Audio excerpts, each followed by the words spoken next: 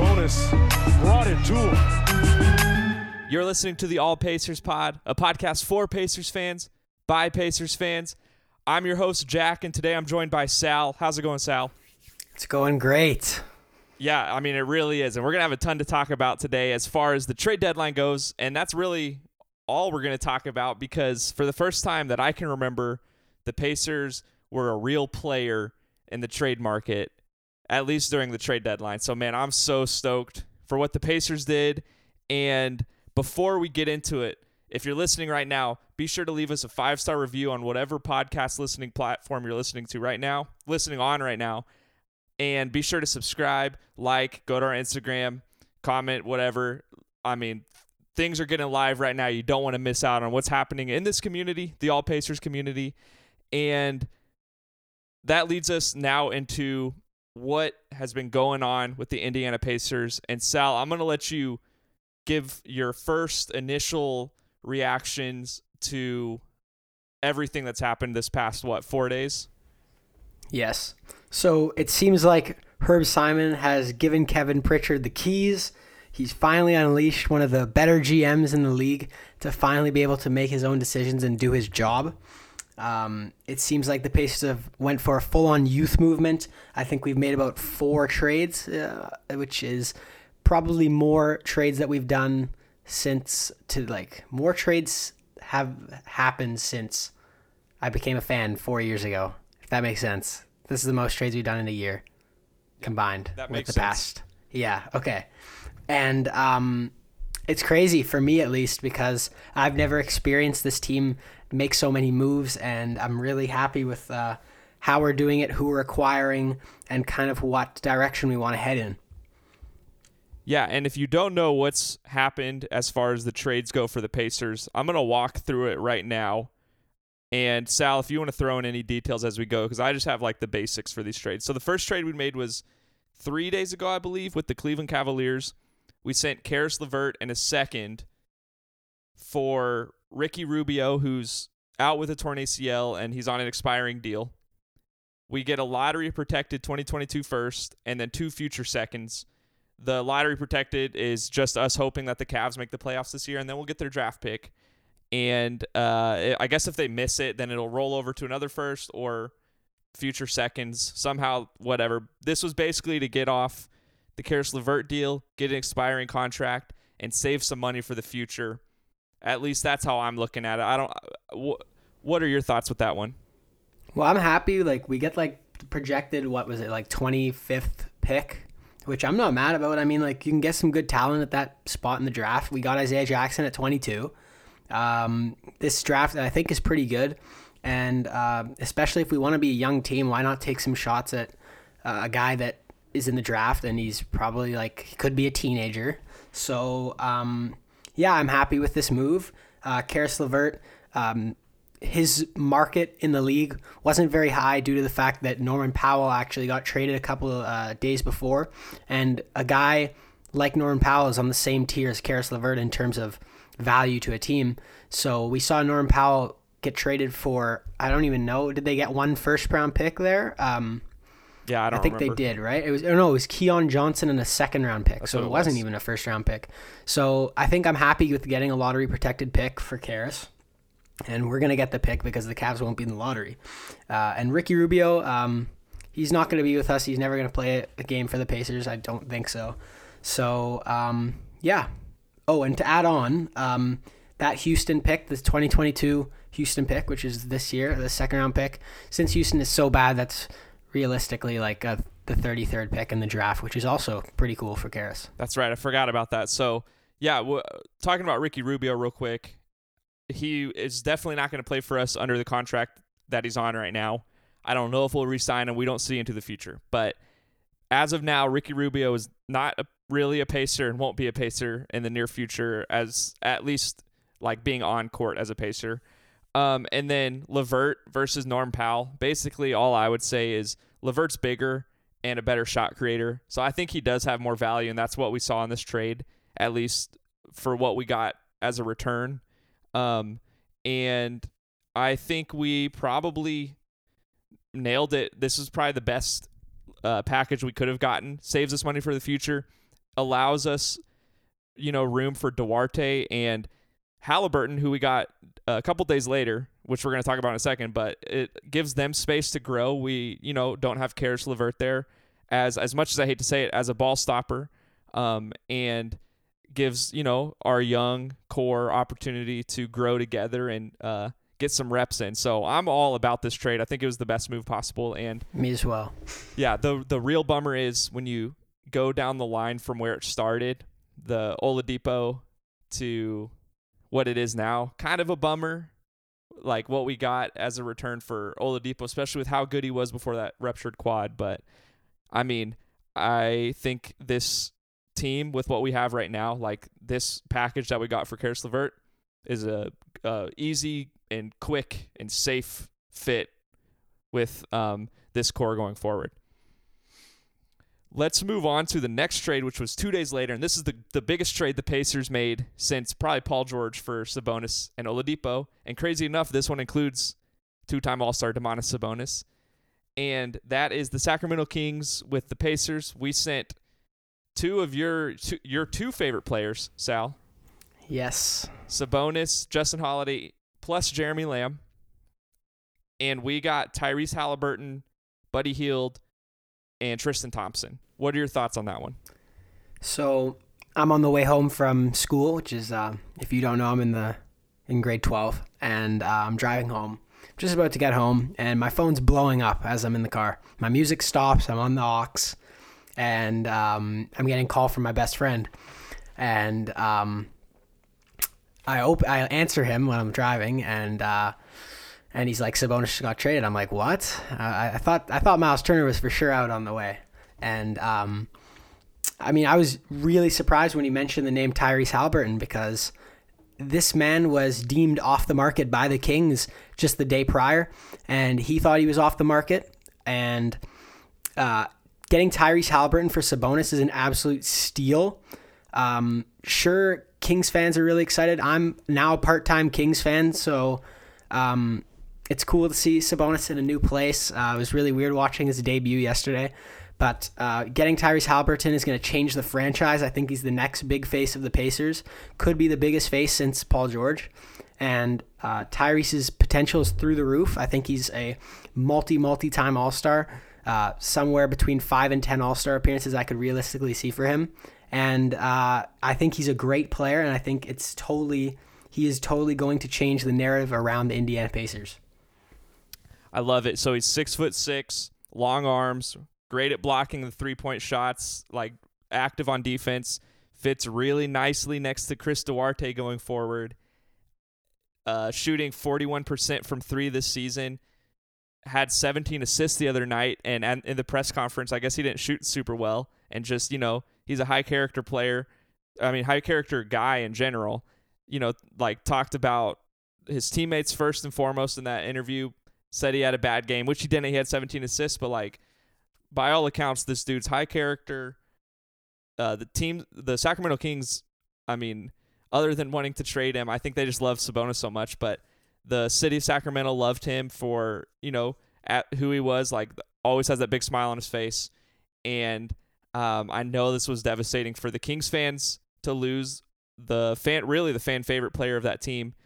And now he has somehow found his way to the Pacers, and I couldn't be more excited. So I agree with everything you said. And I got to say, him, Duarte, and I don't even know who else is in our core going forward. I guess maybe Isaiah Jackson. Yeah. But, at least it's a great starting point having Tyrese Halliburton and Chris Duarte going forward. So, I think this is best case scenario, especially we're on pace for a top 5 pick now too. Mm-hmm. And if we just lose more than some of these teams below us right now in the standings, because we're not far ahead of anyone, we could have Chet Holmgren or Paolo Banchero in our sights here very soon. And that's something. I feel like we're on that Memphis Grizzlies trajectory right now, we got our jaw in Tyrese Halliburton, and I guess Jaren Jackson, kind of like that number 2 guy. Duarte could be that. And then like number 3, like if we can just get that young big, man, this team could be something in a few years. So I'm so stoked. I don't think I've been this excited since Oladipo blew up as a Pacer in 2017, 2018. So yeah, it's a good time to be a Pacers fan. And it probably like we're probably at such a high right now because this season sucked. And I haven't loved being a Pacers fan this year. I'd never quit, obviously, but it hasn't been a fun year. So exciting times. I'm sure you agree with me, right? Mm-hmm. Halliburton's only 22 years old. Well, actually, he's 21 right now, but he turns 22 on February 29th or something, 22nd. I can't remember.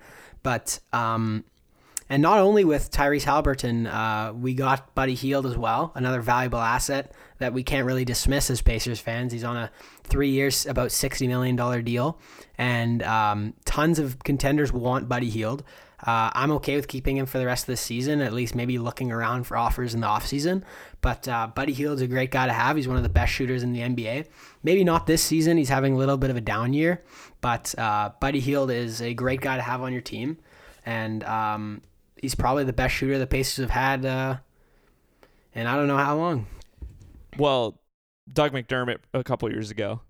Maybe last year. It's probably pretty close, right? Buddy's a 3-point champion, though.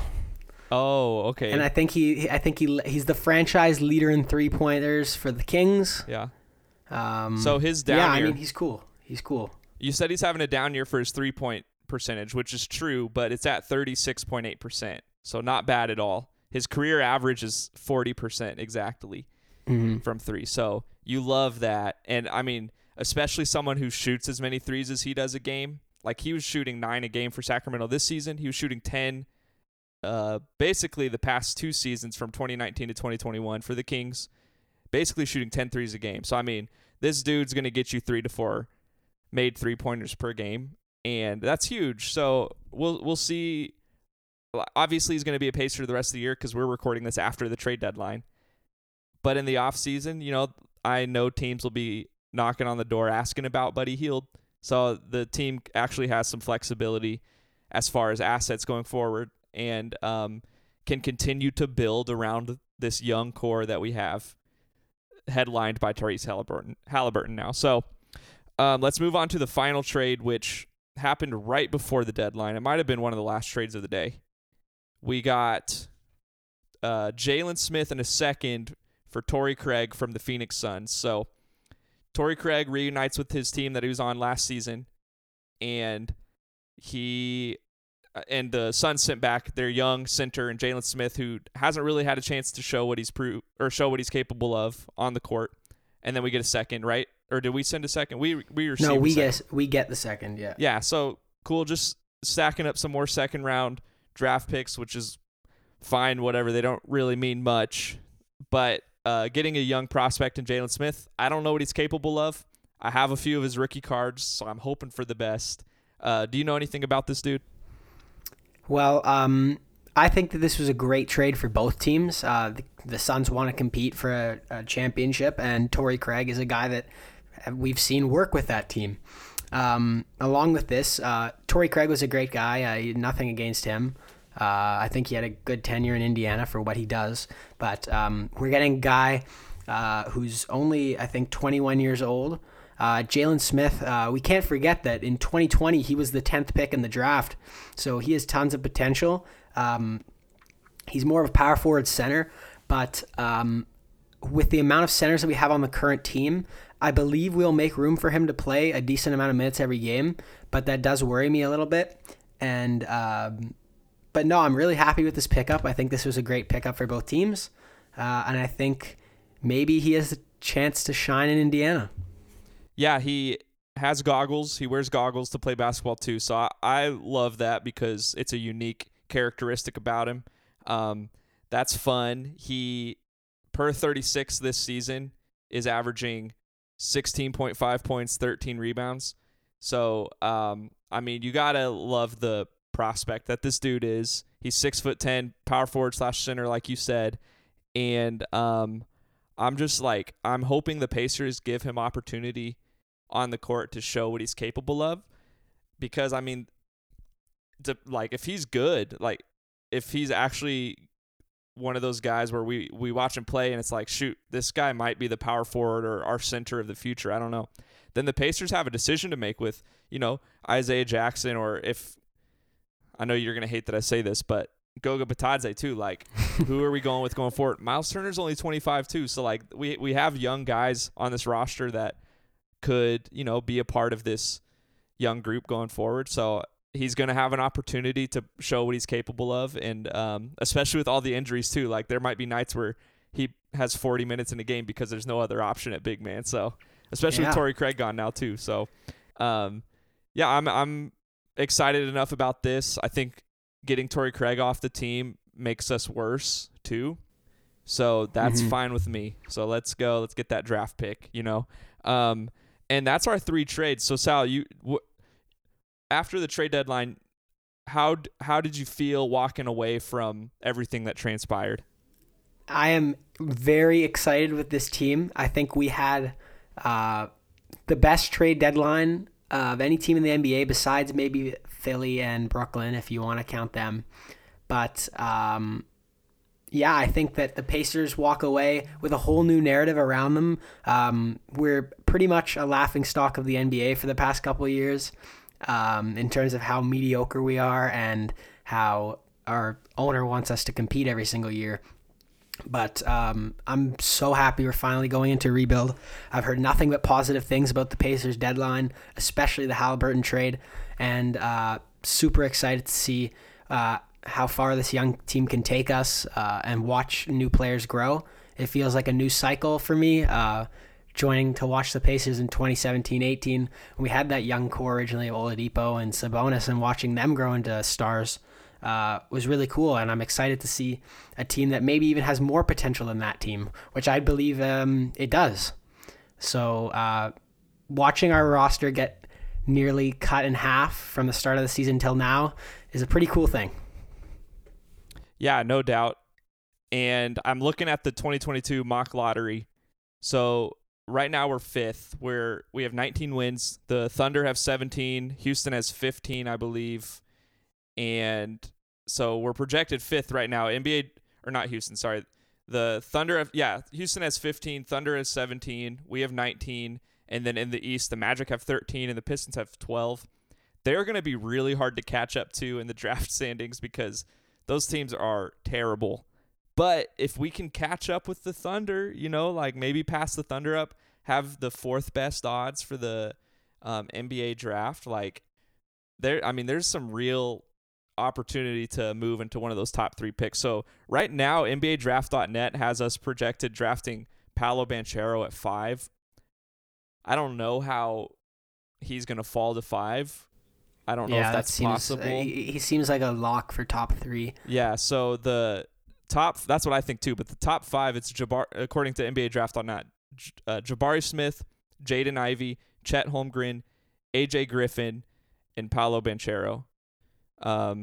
So yeah, I don't see him falling to 5. AJ Griffin from Duke, obviously, but those 5 guys are exciting to me. I mean, I'd be okay with any of them going forward, but my preferred draft pick would be a Chet Holmgren or Banchero. What are your thoughts right now? Have you even looked through the draft yet?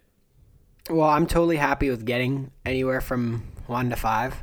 As long as you don't fall to 5, I'm pretty much okay with that. But realistically, I don't think we have a chance at all at the first pick. Of course, on draft lottery night, if we do somehow miraculously end up with the first pick, I'll be jumping out of my shoes. But I just hope we get a forward in the draft. But if Ivy is there and we have like a shot at the best player available, I think we should go based on talent. Ivy looks like an NBA player already. It's crazy. His shot selection, everything, his talent, speed, movement. He is an NBA player playing at Purdue right now. It blows my mind. So if you're a Purdue fan listening, I got to give you credit. You got a real player there. I'm not a Purdue fan at all, but I really like this kid, Jaden Ivey. I can say that as an IU fan too because we beat Purdue this year, and I feel okay doing that. So Jabari Smith too, like not a bad player at all. Like, that is an NBA player. He's ready to go right into the league. So 3 of the top 5 guys are power forward / centers. There's a good chance we get a good piece going forward if we can stick at this spot. I know the Spurs are trying to catch up now with some of the moves they've made, and I think Sabonis is going to help us out and move the Kings up a little bit too. So I think we're okay there. But then, like, the Trailblazers are clearly tanking, and we'll just have to hold a few teams off. But I think the Pacers at this point know what they're doing enough to where we're going to be safe in that top 5. Yeah, I believe so too. Yeah, at least for lottery projections. So we've talked about all the trades. I mean, we have a brand new roster now. At this point, we lost 5 guys, but 5 guys that were important parts of this Pacers team, which was Sabonis, LeVert, Holiday, Lamb, and Torrey Craig. Yeah. So, like, all 5 of those guys, important parts of our rotation, when healthy. But yeah, so now we have a brand new team, brand new identity. And Sal, we talked about this before. Like, we have in our heads like who our best players are now on our roster from top to bottom. But we're gonna do a segment now where, Sal, me and you, we've already ranked our favorite players now just based on feel right now. And, like, I don't know if I'm explaining that right, but basically, me and Sal, we went through the entire roster now as it sits and ranked our favorite players to our least favorite players. And this has nothing to do with statistics, no analytics, nothing like that. This is all based on heart and how we feel about these players right now. So does that sound right to you? Is that how you ranked your? Yeah, that's Okay. exactly how I ranked mine. That's how your list is? Okay, so how do you want to do this? You want to start from top to bottom? Yeah. Okay, so I'll let you start because mine might be a little crazy. I don't know. But you go ahead and start. Should we do like how many picks in a row should we do? Let's just do one at a time for now, and then sure. we can put them together at the end. So my first favorite Pacer is Lance Stevenson. We have a good history together between him liking and DMing me on Instagram about my work. That was pretty cool. But yeah, love watching him play. His energy, everything about him. Yeah, easy pick for my favorite Pacer. Yeah, I think that is a great pick. I actually went back and forth on whether or not he should be my favorite guy, my second favorite guy, I don't know. But, man, I'm going all in on the hype train. If possible, I'm getting in that conductor seat, man. My favorite Pacer right now is Tyrese Halliburton. Let's freaking go, man. I've talked myself into him so much today. I'm ready for the future with Tyrese Halliburton at the helm, and that is my favorite Pacer at this moment. So, hey, Lance, if you're listening, you're still in the top 3. You're still one of my favorite Pacers, for sure one of my favorite Pacers all time. But, man, right now, based on feel, Tyrese Halliburton, you're my dude. Sal, how in the world, you of all people, especially your interaction with him today, you made that amazing highlight video on Instagram. If you haven't seen it, Sal has officially taken the spot as best hype video Pacers editor on social media. You know, everyone knows who the guy was before Sal, but Sal, you're number 1, at least at this point. And Tyrese Halliburton loved your video. Like, how's he not your favorite Pacer right now? You know, based on my history with Lance and how I've watched him for multiple seasons, I got to give him number 1. But following up with this, I do have Tyrese at number 2. I'm so excited with what this guy's going to bring to the team, and him complimenting my mixtape I made for him actually today. He commented 6 minutes after I posted it, which was absolutely crazy to me. But yeah, I think I'm going to love this guy. I've got my money together to buy his jersey. So, yeah, I'm excited to see him, and I will be seeing him on March 26th in Toronto. Oh, let's go. So you're getting a Halliburton jersey before a Sabonis Kings jersey? Yeah, I'm going to let that wait for a while. Man. I already have 4 Sabonis jerseys, so I can wait. I'll get a Halliburton jersey first. You can paint one of those jerseys purple. Yeah. Okay, my second favorite player right now is Chris Duarte. I'm still all in on Duarte. I'm never going to give up on him. That's my dude. And like I've said a million times already on this podcast, that core of Halliburton and Duarte going forward, I'm all about it. So let's freaking go. That's number 2. Who do you have at 3? I got to go with my boy, my Canadian boy, O'Shea Brissett. Even if he's having a down year, well, it's not really his fault, but I gotta respect him. He's the only Pacer I've seen live, except for Corey Joseph, and yeah, O'Shea. I'm excited to see what he can do. Potentially starting at the power forward for us now. We'll probably see that tomorrow, maybe, but yeah. Yeah, it couldn't have gone better for him, at least this trade deadline. He is one of the few guys left that's healthy, first of all, but one of the few healthy big men, too, left on this roster. And, like you said, he's probably our power forward starting in the at least foreseeable future. And, we get to see what he's capable of a little bit more, which, as much as we've watched him, we're both, I'm sure, assuming that he's going to be great. So O'Shea Brissett, great pick. He's not 3 for me. I have Lance Stevenson here at 3 because, everything you said about Lance, he's the best. I love that Indiana is so important to his skill on the court. When you are connected that much to a city and a team, like that, at least as a fan, seeing that, and how connected he is to the team that I love, like I'm automatically going to love this dude. And I have him at 3 based on the field today. If you asked me 2 days ago, he'd probably be 2 behind Sabonis. But, Halliburton and Duarte have officially moved up the ranks and bumped Stevenson down to 3. So who do you have? Let's just go 4 and 5 now. All right. I have Isaiah Jackson at number 4 and Chris Duarte at number 5. If you know me, I'm very high on Isaiah Jackson. 21 years old. So much potential in my eyes. He could be our next center of the future. And I just love his defensive energy, how he carries himself. And yeah, he seems like he's having a fun time out there always. And that's something that I want to see out of a favorite player of mine. Love it. And who did you say was 5? And Chris Duarte, obviously, you just talked about him. But yeah, I like him. He's pretty cool. Good scorer. I don't really know what else to say about him other than I wasn't a fan of him on the day we drafted him. But he's warmed up to me a bit.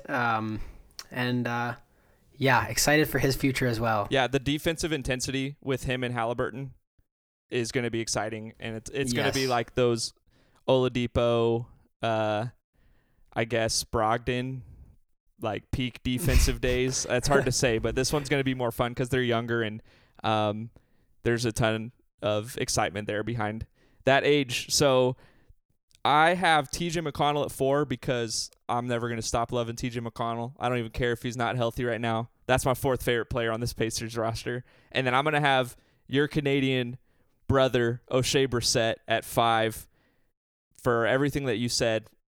O'Shea Brissett is just, kind of a diamond in the rough for the Pacers, at least like the way we found him from the G League, picked him up, gave him an opportunity. He was thriving immediately towards the end of last season. And, as a fan base, you love that kind of stuff. So I'm still all in on O'Shea Brissett. He's number 5 for me. Who are your 6th and 7th now, Sal?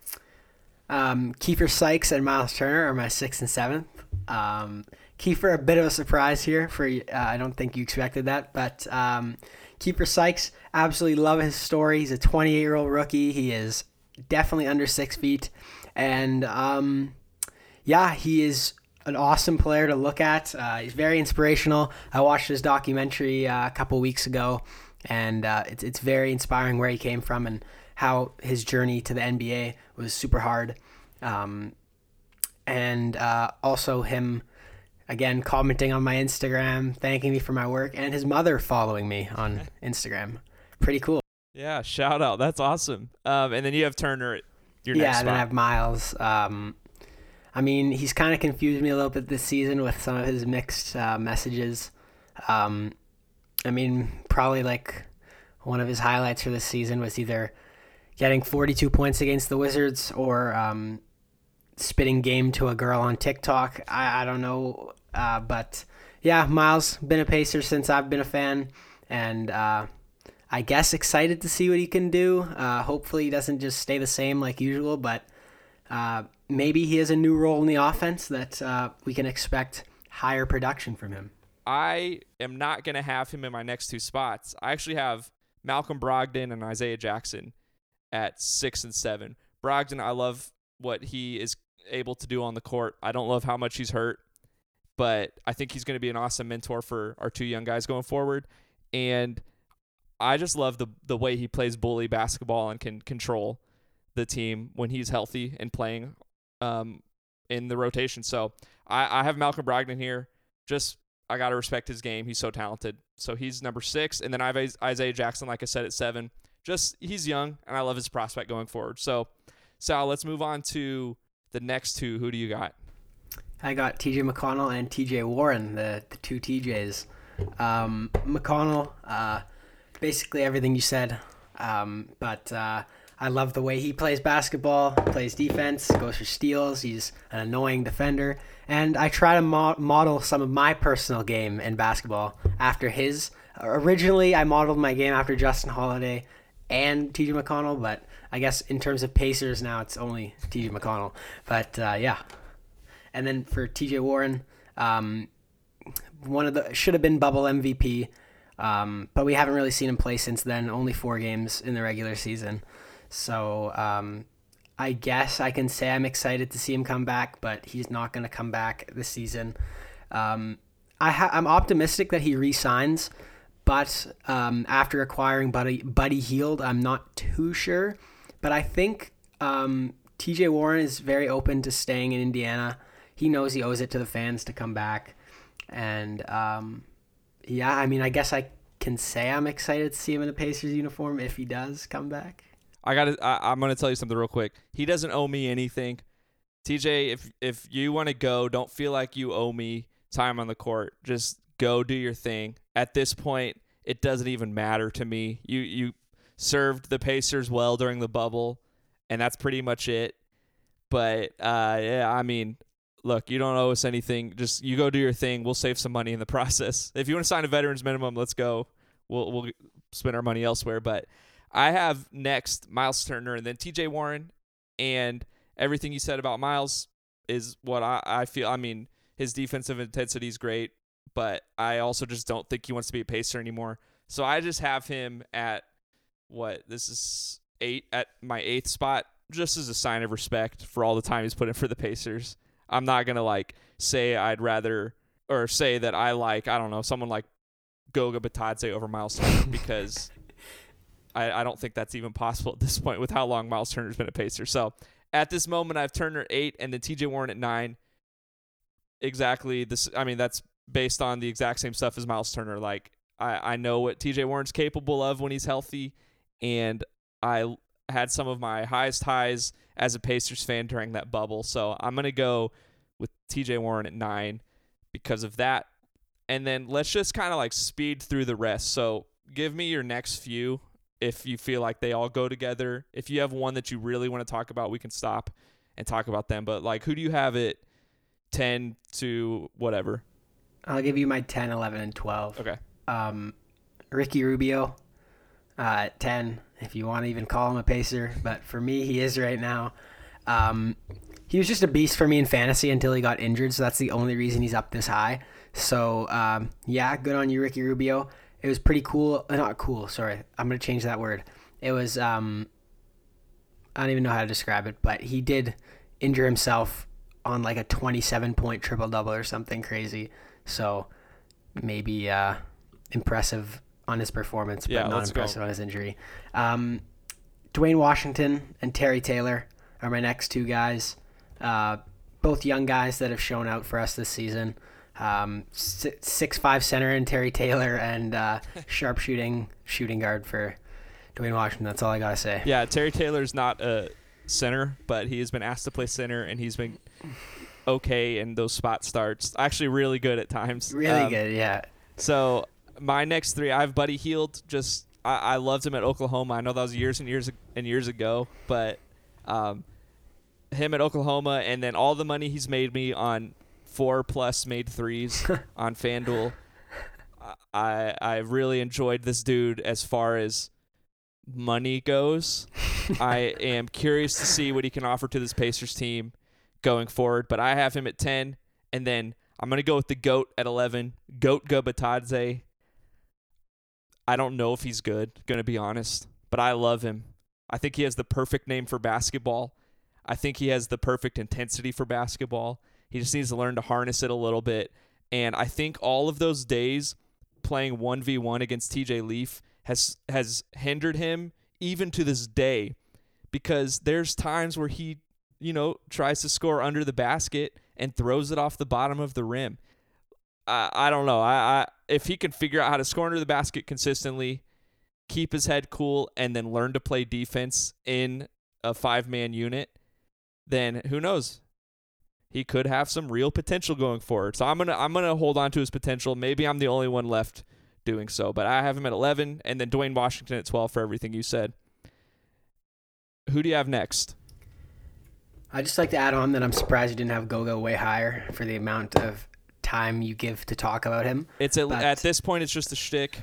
I love Goga more than most people, but that doesn't mean he is a top 10 favorite Pacer for me. 13 to 14, I got Buddy Hield. I don't really know what to say about him, but he can shoot the lights out, so that's good in my books. And then I have Malcolm Brogdon. I like his game on the court, but nothing else about him. So that's why he earns that spot. The next two I have are Terry Taylor and then Kiefer Sykes. I had Dwayne Washington, Terry Taylor, and Kiefer Sykes in a row. At least as far as I'm concerned, I got to have Dwayne Washington and Terry Taylor higher because they're younger. Kiefer Sykes has been really exciting at times, but, Washington and Terry Taylor have had their moments too. So I think all three of those guys are, those types of players where they're out of nowhere and a ton of fun to watch, kind of like O'Shea Brissett. So I think all three of those guys have potential to move up this list in the future because I think they're going to have roles on this Pacers team going forward. Let's move on to the next. How many do you have left, or was that your whole list? I have 3 more left. Okay. I'm going to put Jalen Smith at... It's Jalen, not Jaden, right? It's Jalen.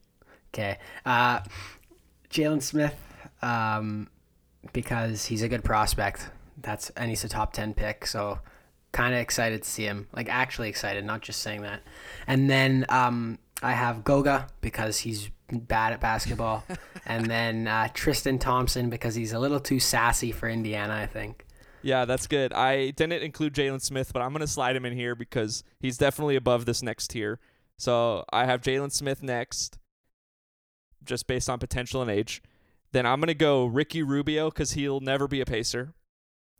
After that, I'm going to go Monte Ellis because you got to respect all the time he's put in with this Pacers organization at this point, so he can't be last on my list. I'm going to go Reggie Perry. I've never seen him play for the Pacers. I know that he's played 1 game in 10 minutes. I wasn't watching that game. I couldn't tell you one thing about him. So Reggie Perry.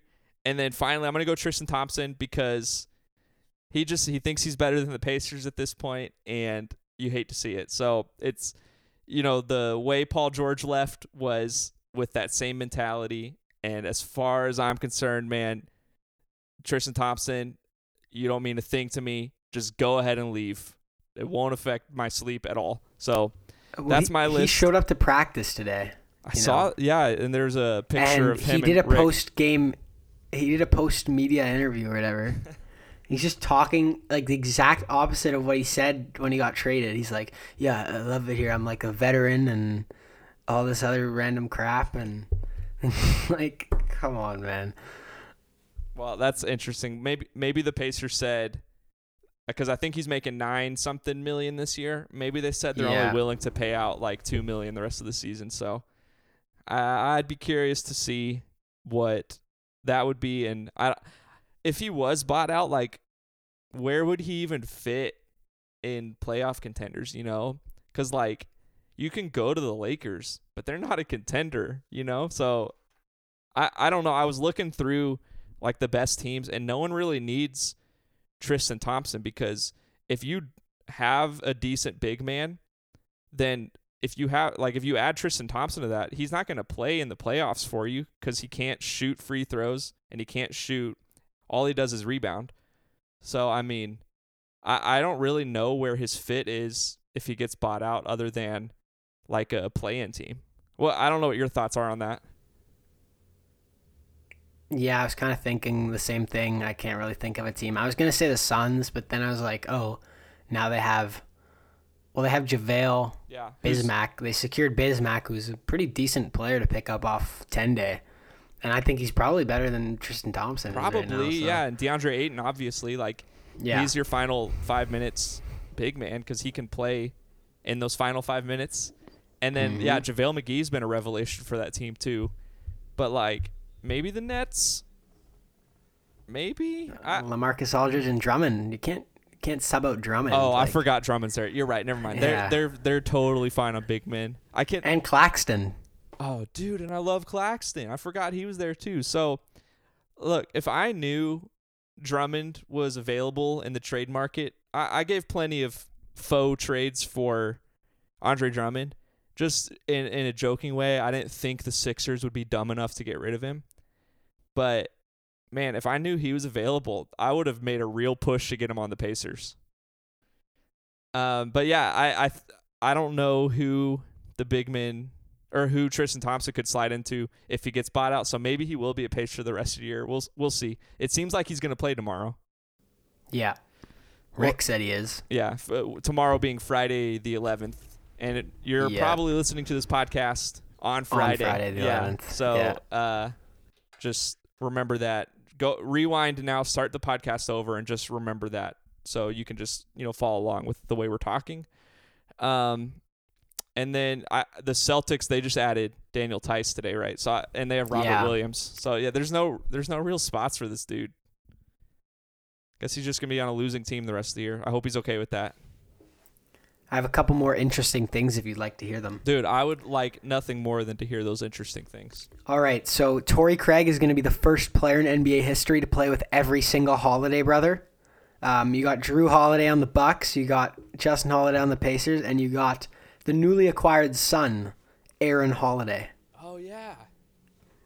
Yeah. Is he going to play for the Suns? It seems like they're just going to he's on the team. He's on the team now. Okay. It seems like they're just getting him on the team just to get rid of him. Yeah. And then another interesting thing is Sabonis saying that his whole career he's been looking for a franchise that loves him. And he says he's finally found that, finally in quotation marks, in the Kings. Acting, he's my favorite player ever, but you can't act like we didn't love him for 5 years. Hey, I think that's a little disrespectful. No, it is. But he's saying what he needs to say right now because those Kings fans hate that they traded Tyrese Halliburton away. Yeah. There was the picture that I don't know if you shared it or someone else did, but I've seen it. It was the people holding up the posters, and one of them said, "Welcome to hell, Sabonis." And the rest of the posters, there was like 6 more, and they were all like, "We want Halliburton. Why'd you trade Halliburton?" Basically, and Sabonis came into the Kings organization already with a target right between his eyes. They were not ready to like him, so he needs to come in and say exactly the exact perfect statements. Can't mess up at all. Has to say everything a fandom would want to hear, and I feel like he's going about this the right way. He knows that we loved him. I hope he does at least, because we did, and I hope nothing but the best for him. I hope he averages 23, 14, and 5 the rest of the year, too, for these Sacramento Kings. And I hope they can make some noise in at least the play-in tournament. So we'll see. But yeah. And as the part-time Kings fan that I am, I actually loved the fit with him and Chimezie Metu yesterday. I was watching. I was like, wow, this Chimezie guy's pretty nice. Threw down some he was a nice backdoor cutter for Sabonis.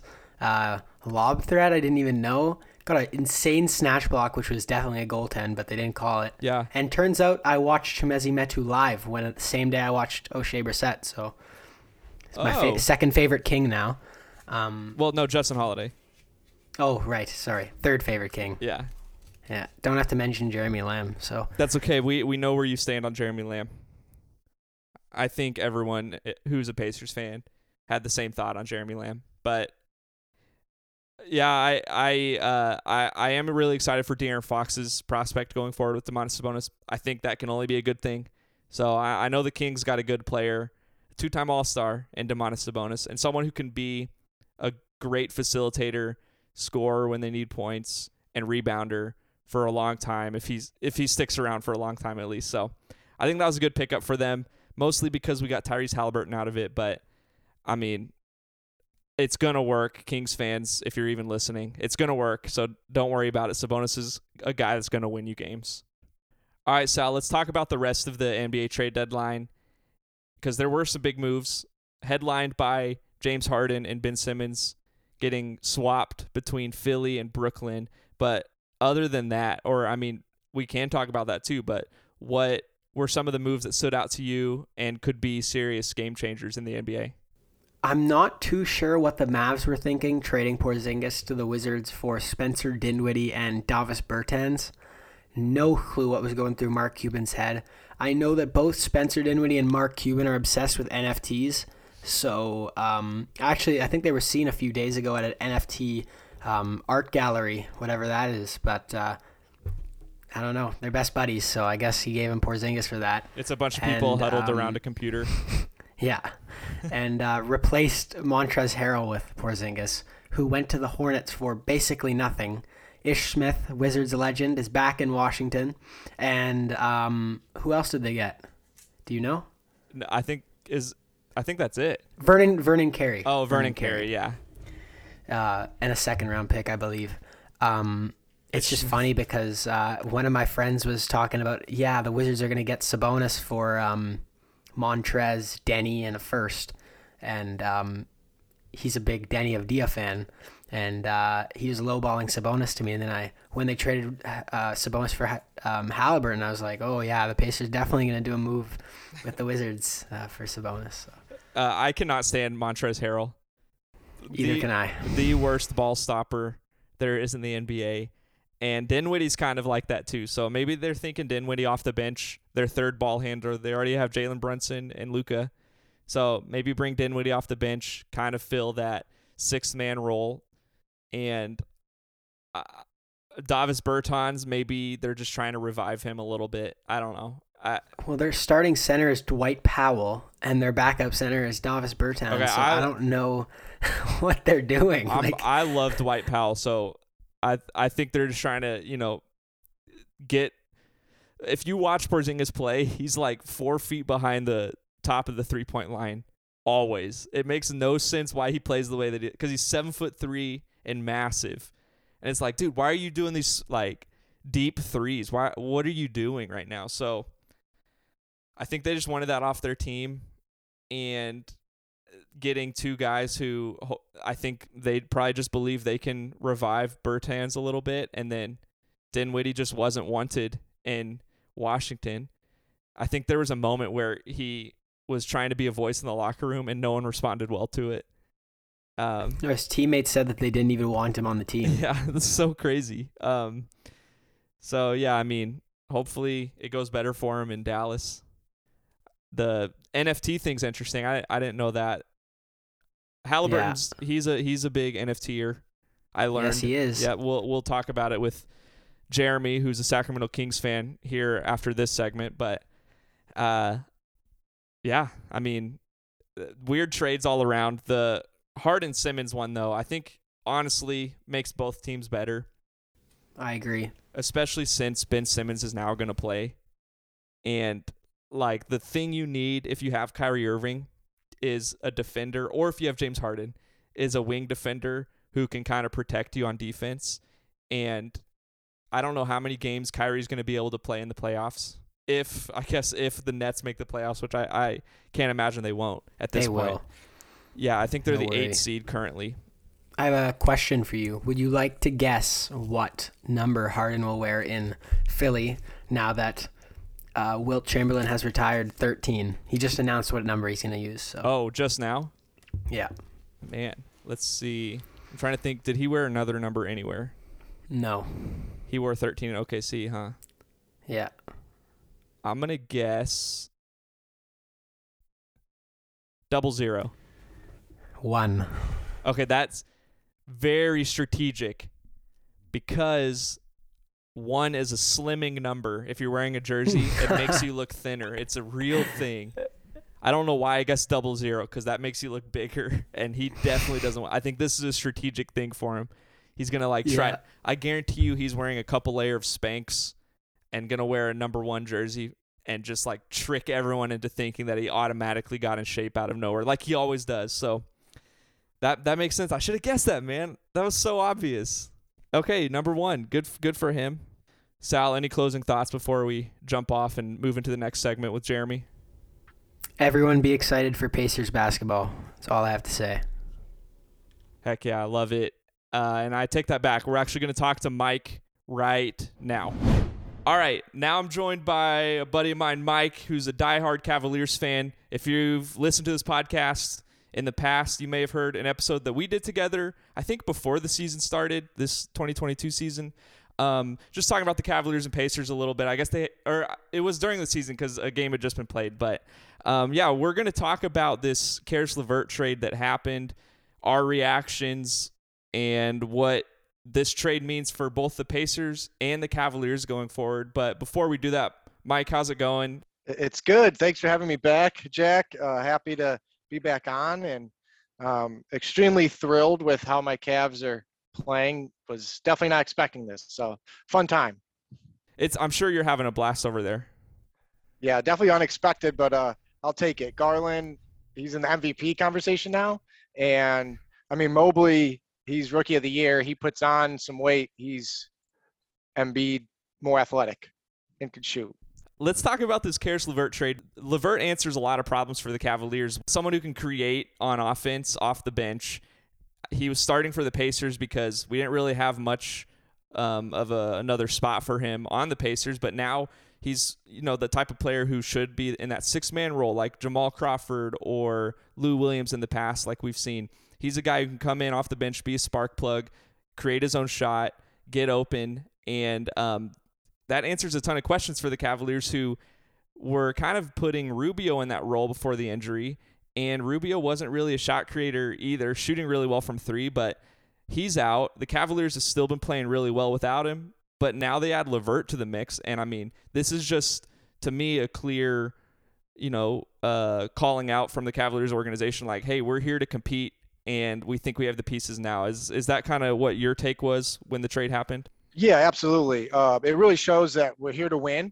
Although we're a young team, we have something special in that locker room. Kevin Love said it, and he's been around the league for a decade plus. And, he said this team's special. And, the GM, the coach, they all have bought in. Bringing LeVert here, remember, he played with Allen in Brooklyn. So they already have that kind of mojo connection going forward. And LeVert brings that off the bench. He was averaging, I think, 18-plus points for you guys. And if we can have that, give Garland a rest, and then at the end of the game have both of them in together, it's a two-headed beast. And I think he fits perfectly with this culture. He's a younger guy with Noah Allen, as I mentioned. I think it's going to work out well. Time will tell. But I really like it. Keeps the buzz for Cleveland as well. Yeah, the creation aspect of his game is exactly what you want, especially as like a 6-man off the bench. His skills with this Pacers team this year, it didn't totally blend. This might sound crazy, but I never really felt like he was a Pacer. And even like with the way he came to Indiana, we traded, it was this, the Oladipo, James Harden trade. We ended up with LeVert from Brooklyn, and had found a growth in his kidney. Pacers, waded through that, like supported him the whole way. It was this like super cool gesture by the organization to like support this dude, not cancel this trade, just like bring him in, let him take time. and came back, finally got healthy, like made it through that whole situation, which was just, insane as it was. But then started playing for the Pacers. We were all excited at first as Pacer fans, but, on the court really took away a lot of Sabonis's opportunities, which when Sabonis is on the court, you want the ball going through him, who's no longer a Pacer, and we're going to talk about that in the next segment. But, just wasn't what we wanted in Indiana. And it's not his fault. It's just the way that he plays didn't blend with this organization. But I think it blends really well with the Cavaliers. So let's talk about like long-term what this means for the Cavaliers, who already have a really strong young core in Garland, Jared Allen, and Mobley. Do you consider Sexton in that young core? What's like the talk from the Cleveland Cavaliers fan base on Sexton? I think it's still questionable. The guy shows spurts here and there of being a leader, creating his own shot, but that field goal percentage is still to be determined. Had this injury. We'll see how he comes back. And how he gels with this team. This team has been playing together almost the whole season together. He might not just have a piece of the pie. We don't know. So I think it's still TBD. But like you mentioned, this Eastern Conference is so close. We're one game out of first place, and the 6th seed Toronto is 4 games out. So we can't sacrifice figuring out if Sexton fits. You lose a couple games, in the blink of an eye, you're in that 7-8 play-in game. So, it's still TBD, but we'll see what happens. So right now, Rajon Rondo's been filling in a lot of those minutes that you would expect Colin Sexton to get. Like his minutes are definitely going to dip a little bit with Karis LeVert coming in because they are such similar players. I don't know if he starts with Isaac Okoro coming onto the scene too. I don't know how this Sexton stuff works out. It would have been a great opportunity for the Cavaliers to make another move if Sexton was healthy. I know they still could have traded him during this, but I'm sure teams backed off just a little bit. I don't know if they wanted to deal him or not either. I don't know the word on the street there, but I don't think his value is very attractive at this point. What are your hopes for the Cavaliers now? Like, can you see this as a championship team, or is this still a few years away? What are your thoughts? I would say it's a little less than a few years, maybe a year or two away. In all honesty, the hopes going into this year was just be 500 team and continue to grow, see what pieces and parts, see what we have in Mobley. And we're growing and gelling so quickly. I think we're a dangerous team for anybody in the playoffs, like you mentioned. I'd go toe-to-toe with Miami, who's the 1 seed right now. It's all going to come down to, playoff basketball, injuries, who's hot, everything like that. I have a lot of faith in Bickerstaff. I just love the locker room and how united we are. We're so young, but we have that Kevin Love piece. And you could just tell by his play how he's just loose and arguably one of the best locker rooms he's been in a Cleveland Cavaliers uniform. Even when LeBron was here, we had J.R. Smith throwing soup at one of the coaches. We had, all sorts of stuff going on, right? The whole Kyrie Irving thing. And Love was just always that kind of outside looking in kind of guy at that point because all the eyes were on LeBron and Kyrie and everything. Then he had that injury against Boston, so that kept him out of the playoffs one year and never really bounced back. So I think he's kind of rejuvenated. So I could see us maybe second round of the playoffs. But then, the veterans might just outsmart us, outplay us. But then you got to get there and know what it takes to win, as LeBron said. And I think that's what this team will do, and they'll just continue to grow and play better. As it stands right now, you're the 4th seed, and the 76ers are the 5th seed. First round of the playoffs, if this is the matchup. Obviously, at this point, you make the playoffs, you avoid the play-in games, which is just great, as it is. But the 76ers could be a really good team now. Add James Harden to the mix, have really good defenders. And, do you think that's one of those teams that the Cavaliers can compete with, or is it different tiers? Because I don't watch every game of the Cavaliers. I really haven't watched many games of the Cavaliers this year. Maybe a handful if they're on TV. But, I don't know fully about this, which is why I wanted to talk to you about this trade too, as it is. But as far as like how they match up with the 76ers, I don't know. What's that look like for you? Because, Joel Embiid at center, but you have Jared Allen and Evan Mobley to answer that. So what are your thoughts? Yeah, I would say you'd have to run a combo Allen and Mobley together to kind of bang around Embiid. And Okoro, I mean, he's showing such promise on the defensive end. He doesn't even need to score. Just like Garland scored, you just focus on defending Harden. And who knows how that is going to mesh in Philly. Wherever Harden goes, they only played, I think I saw 16 games together because of injuries or Kyrie's was out, all that. So it seems like wherever Harden goes, there's always issues. And Embiid is a big personality as well. So let's see if he's getting not as many touches with the ball, not as many shots, not as many points. It could cause friction. You never know. So with such a big time deal. But matchup wise, like I mentioned, I mean, we're dangerous with anybody, but you let Embiid control you down low, it's tough and no team can really hang with him. So it's going to be fun. I'm excited. I just, when we had this run early on, I just wanted to avoid the play-in game. Now it's like, shoot, we have a chance to win the Eastern Conference now. So it's been a lot of fun. I want to keep it going, and hopefully we just stay healthy, and we'll take on anybody. Love it, man. Yeah, one game behind the number 1 seed Heat, like you said, tied with the Bulls at the 3 seed, and only a half game behind the Bucks, who are 2. So, I mean, insane run by the Cavaliers this year, especially, like everyone's dealt with injuries and COVID this season in the NBA, but you lost a ton of time from Colin Sexton, who's only played 11 games this year, and you lost Ricky Rubio to injury, and, it still worked. You had this amazing draft pick in Mobley, who's just really held this team afloat in a lot of ways with his intangibles, but Garland and Jared Allen stepping up, both of whom should have been all-stars. I know Garland was the only one, but man, fun team, and it's a team that is, someone that I'm going to want to root for this season, especially since I won't have a dog in the race in the playoffs. So you got a fan over here in me. But man, going forward, like, how many years until you think this team reaches its potential? What are the pieces you think going forward need to stick around? Is it just those 3 that I mentioned? Yeah, I'd say 2 years away. Barring injury. Garland's had some back issues, which is a little concerning, being that young and having back issues. They say it's not much, but when you're creating your own shots and scoring as much as he does, something to keep your eye on. He's missed a few games this year. Yeah, I would say 2-3 years. Let Mobley put on some weight. Let him continue to learn the NBA game and just get taught up by the Kevin Love guys, Jared Allen. It's going to be a lot of fun going forward.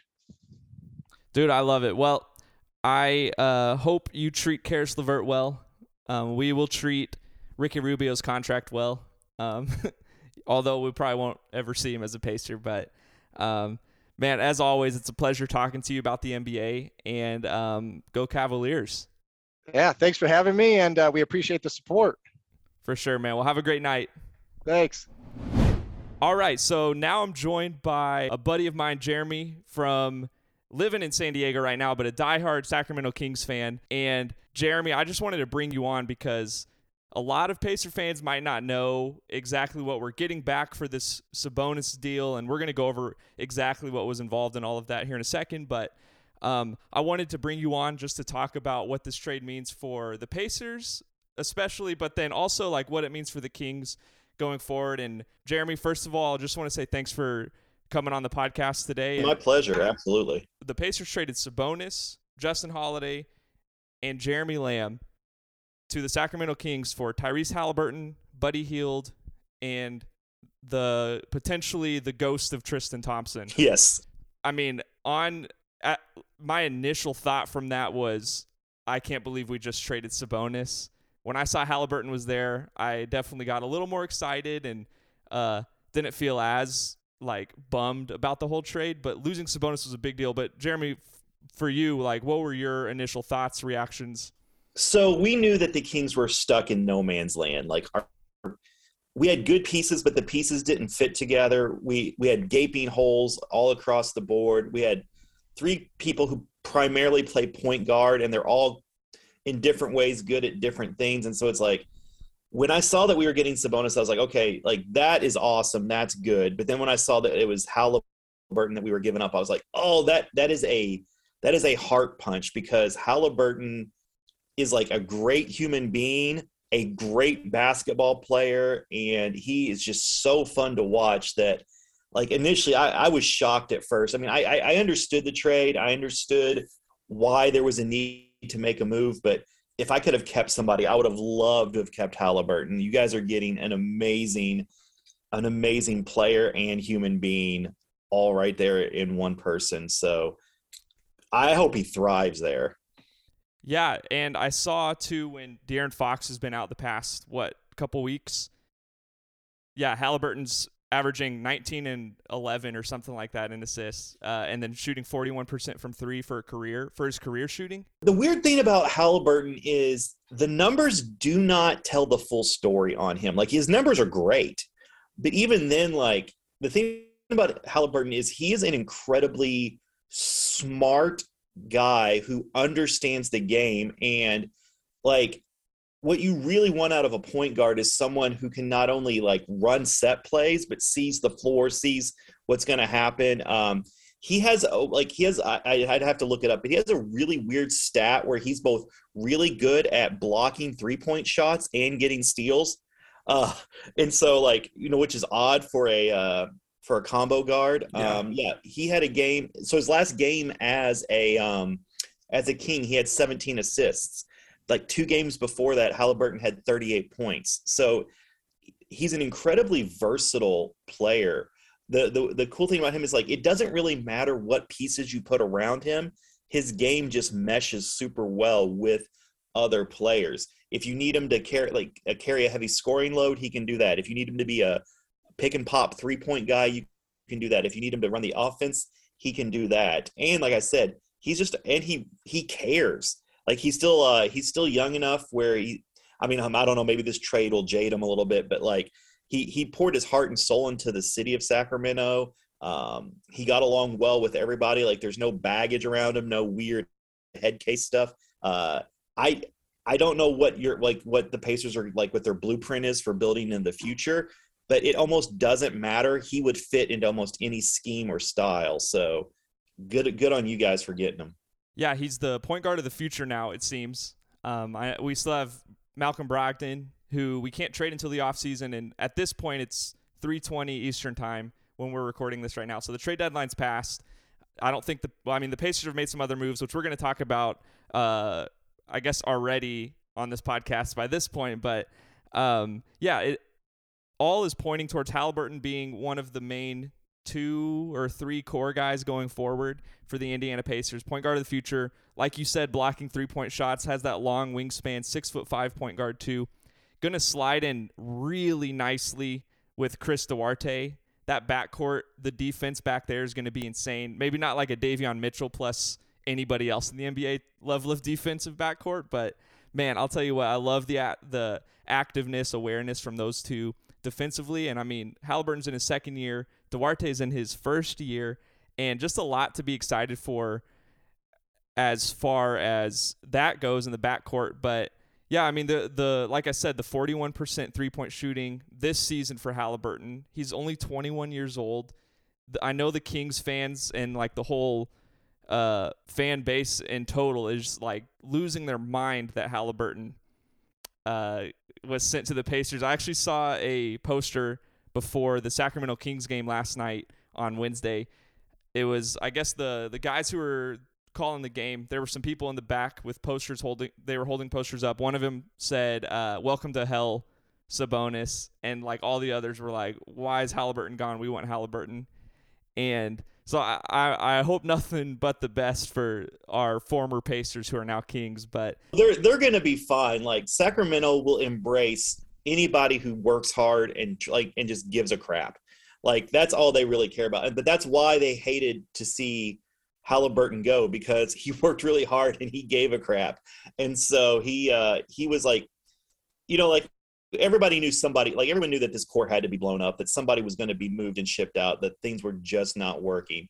But he was probably the most popular player on the Kings, just simply because, like I said, he's enthusiastic, he smiles a lot, he's goofy, he's into the NFT space.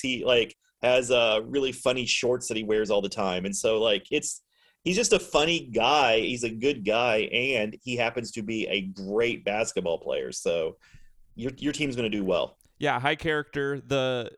What it essentially boils down to is the Kings picked De'Aaron Fox over Halliburton. It could have been maybe the Pacers saying, hey, we aren't going to give you Sabonis plus this for Fox. We want Halliburton instead. And maybe the Kings just loved Domantas Sabonis that much. I don't know how this all shook out. We'll probably find out in the coming days. But essentially, as far as I'm aware, it boiled down to De'Aaron Fox plus Davion Mitchell.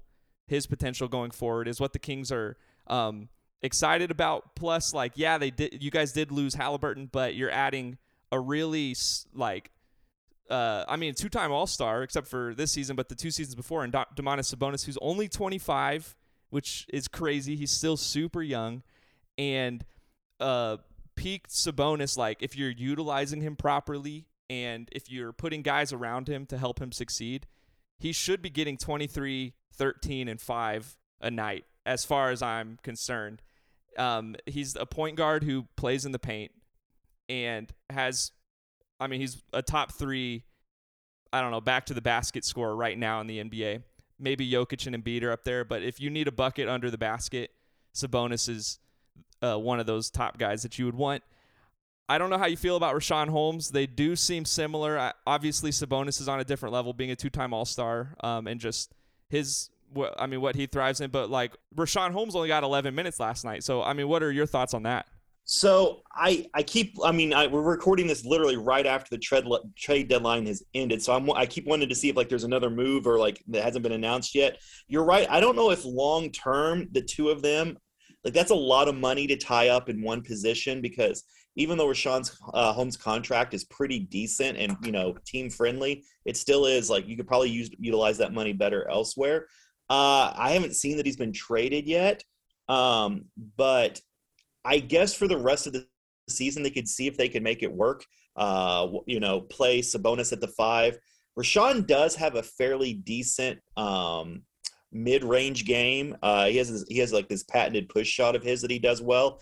And even if they just wanted to make them, where it was like the rotation, Sabonis starting, Holmes coming off the bench and playing heavy minutes, giving each other breathers often enough, you could do that.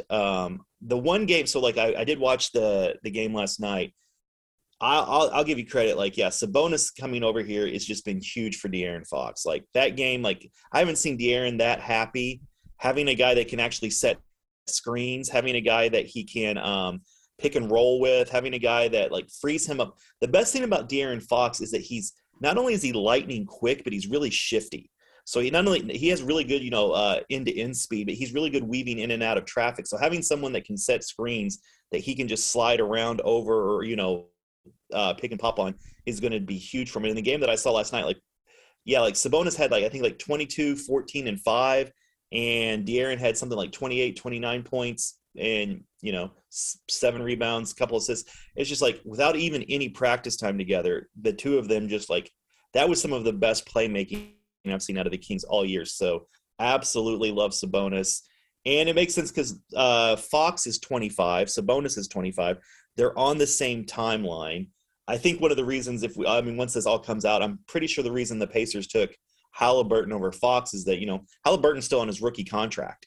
So you still have a couple years left paying him way less than that you'd be paying Fox if you guys had taken Fox instead. So in terms of just dollar amounts, I get it. But, man, it is good to have a big guy who is as versatile and skilled as Sabonis is now for us. Yeah, that duo is going to be fun going forward.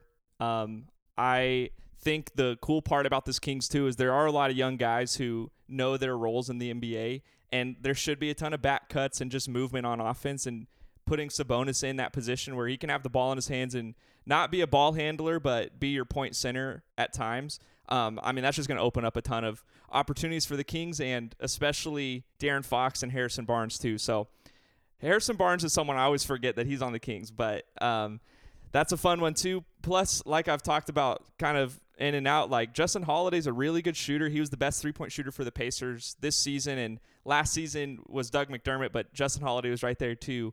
And then Jeremy Lamb, when he's healthy, he had a bad injury last season that kept him out for a lot of time, and he hasn't really been the same player since. But I mean, he can still shoot, and as soon as like he starts getting more comfortable, he should be a decent role player for the Kings, and hopefully you guys can make that push for the play-in game, because that's clearly what the Kings are trying to do right now. Absolutely. Well, the good thing is about having like Lamb and Holiday is De'Aaron Fox is never going to be confused for being a great three-point shooter. Like, he can make them, but he's not great at it. So having a couple wings that their only job is to, 3-and-D guys, only job, play defense and hit threes. Like, if that's what they excel in, that is the perfect role for them on the Kings. Just play good defense, get the ball to De'Aaron, let them create, let them get it to Sabonis, let them create and hit open three-point shooters. That is literally the most basic offense ever, but it's the one that we could run to perfection with this personnel. Okay, so right now, as it is, the Kings are in the standings 12th in the Western Conference at 21-36. What are your expectations the rest of the season? Do you think they can make that play-in game? So the Sacramento Kings owner is a weird dude in a lot of ways. Like, he does not want to have the record for, like, right now we have tied the record for longest playoff drought ever for 16 years. Wow. He does not want to have sole possession of it. So I'm pretty sure a lot of these moves were made with the intent and part is like, hey, get us into something that counts as the playoffs, whether that's the play-in game or actually making a push for the 8th seed. Like, that is his main goal. So I fully expect the team to go hardcore into getting the team set up. No ghost injuries, we're resting this guy to move up in the draft. No, I'm pretty sure we're going all in, to make the playoffs and break that streak. So bottom 5 right now, 11-15 in the West, is the Trailblazers, Kings, Spurs, Thunder, Rockets. The Thunder and Rockets are obviously tanking for draft picks. And then based on the trade deadline today, the Trailblazers, who just sent away CJ McCollum and a few days ago Norman Powell, Robert Covington, a lot of their pieces there around Damian Lillard, who also doesn't look like he's going to play the rest of the season. It would appear they're dropping out of attempting to make the playoffs. And then the Spurs, who just traded away Derek White and Drew Eubanks, Thad Young. I mean, they still have DeJounte Murray and, a couple of like Devin Vassell and some of those other guys there. But it would appear that they're making moves for the future as well. And it looks like the Kings can at least make it to the 11th spot in the West. The thing after that is you got to beat the Pelicans, who just got CJ McCollum. The Lakers, who I could see them in any minute just, resting LeBron and AD for the rest of the season. So who knows? And then the Clippers, who made some big moves today. The Timberwolves are in 7th, but that's your plan right there, 7 through 10. I don't know. I think the Kings can make it. You've added some solid veterans, and you got good pieces in Sacramento that you still held on to. So we'll see how it looks going forward. I don't know how you feel about that. I mean, to be totally honest, I think you can get to the 10th seed with this roster. I really do. The Lakers are an absolute train wreck and going nowhere good. So that spot should be available. We match up well with those other – I mean, those bottom feeder teams are going to try to lose. I really do think, too, you're going to have a more motivated Kings team than typical, just simply because Fox is now, like, been declared the man. He's got to live up to, hey, we traded Halliburton away so that you could thrive. Now go ahead and thrive. And I think he's got a big enough chip on his shoulder that he'll embrace that. From everything I understand about Sabonis, the guy doesn't seem like he takes nights off or wants to rest, wants to lose. So you got 2 highly motivated guys there.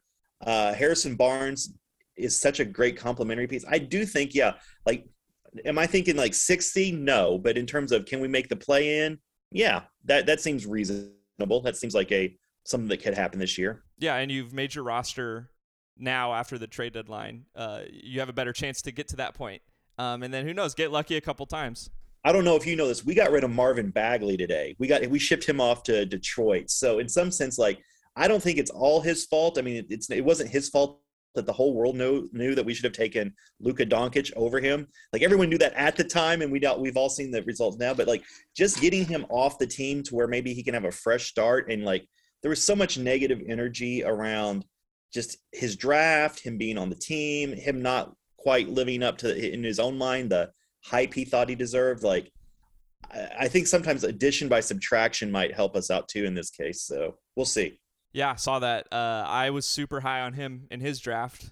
I fell victim to how good he was against the Hoosiers in college when he played for Duke. So I would have taken him over Doncic, probably just like spur of the moment guess.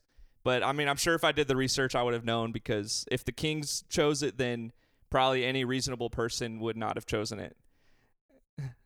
Except, hey, they nailed Halliburton. They got that draft pick right, but then shipped him off to the Pacers. So classic Kings in the most Kings fashion. They got rid of their one draft pick they nailed. Absolutely. Well, I mean, if it got a Sabonis, we'll see. We'll see how it turns out. And I really like this pick up for the Pacers for the rest of the season. We'll see if Tristan Thompson's a Pacer here in the next few weeks. It looks like he's going to play for the Pacers tomorrow night against the Cleveland Cavaliers, which we'll get to see Karis LeVert that game. Newlet Karis LeVert.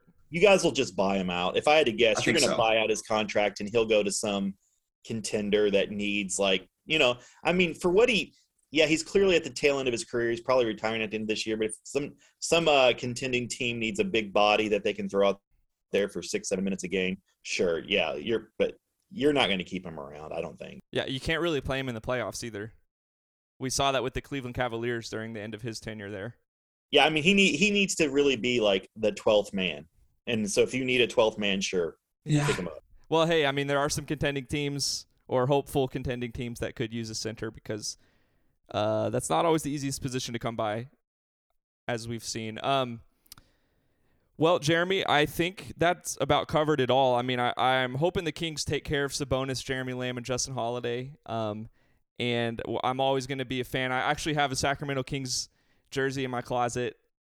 When Yogi Ferrell was there, I bought his jersey. Absolutely. Yeah. You know, it's funny. We talked this whole time and we never even mentioned Buddy Hield. Which you guys picked up. So you guys are getting Buddy Hield. Now, here's the deal. Buddy Hield has won it out of Sacramento for the last 2 years. He's made zero. He's made that extremely clear. Made no bones about it. And so he's played like crap this whole year. He's played zero defense. Whatever. If he's now happy that he's out of Sacramento, you guys are getting an elite 3-point shooter who can do some things. So it's entirely dependent upon whether or not he puts up forth any effort.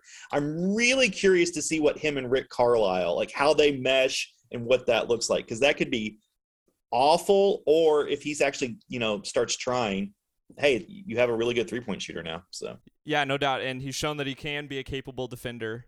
But we'll see if he has what it takes to play defense on the Pacers this season. Also with Halliburton, there has been reports in the past that Carlisle is so hard on his point guards, almost to a fault, but just expects the most out of them. It looks like Halliburton is going to at least have a barrier in Brogdon for the time being, but if Rick Carlisle's around for the long term, which it would appear he's going to be, especially with his relationship with the Pacers organization, Halliburton could fall into that role where he's the coach on the floor, but is also like catching the heat for everybody else on the team from Carlisle. You think he has that in him to, I guess, handle that kind of relationship with his coach? The thing about Halliburton is like he just wants to win and he wants to get better. So I mean, I think if Carlisle's crazy hard on him, it might adversely affect Halliburton. But the thing about Halliburton is like if he can't play point guard, you can put him at shooting guard, no problem. And then he's just a really competent. I mean, the Kings did that for a long time, like with Fox and him, where they were just playing off of each other. And it's like you have two really good guards who can both pass, shoot, and dribble. So I could see a scenario where if Carlisle is like full on hating, it breaks Halliburton. But the initial press conference, I mean, Carlisle is like more enthusiastic than I've seen him in a while about the players. So I honestly, I think it'll work out great. I think Halliburton, you've got him for the rest of his rookie contract. You'll probably extend him for the next 6-7 years. You've got a piece that, like, I saw somebody the other day said that he's like really good chicken. It doesn't matter what side dishes you put with it, it's going to work out. And so that was kind of a weird analogy, funny, but that works out. Halliburton really does work with just about any other type of player you put around. Oof, we made it. That was a full episode, I know, but I hope you gained some confidence going forward and some excitement as a Pacers fan, because these pieces that we got and moved and just the direction that this Pacers team is clearly going in now, man, it gets me excited for what's to come. Thanks to Jeremy and Mike for coming on this episode of the All Pacers Pod. It's always a blast talking to guys who are longtime fans of small market teams like the Kings, Cavaliers, or Pacers. So I'm going to have to get those guys back on eventually. But as always, if you don't already subscribe to the All Pacers Pod on any platform that you listen to your podcasts on, do that now. Also, check us out on Instagram at all.pacers. And until next time, I'm Jack. Peace out. Let it go. Brogdon for three. Got it! Malcolm Brogdon! And the Pacers lead by 2. Sabonis says, you want me, Joel Embiid? Come get it, because I'm going to give it to you. Are you kidding me? Sabonis brought it to him.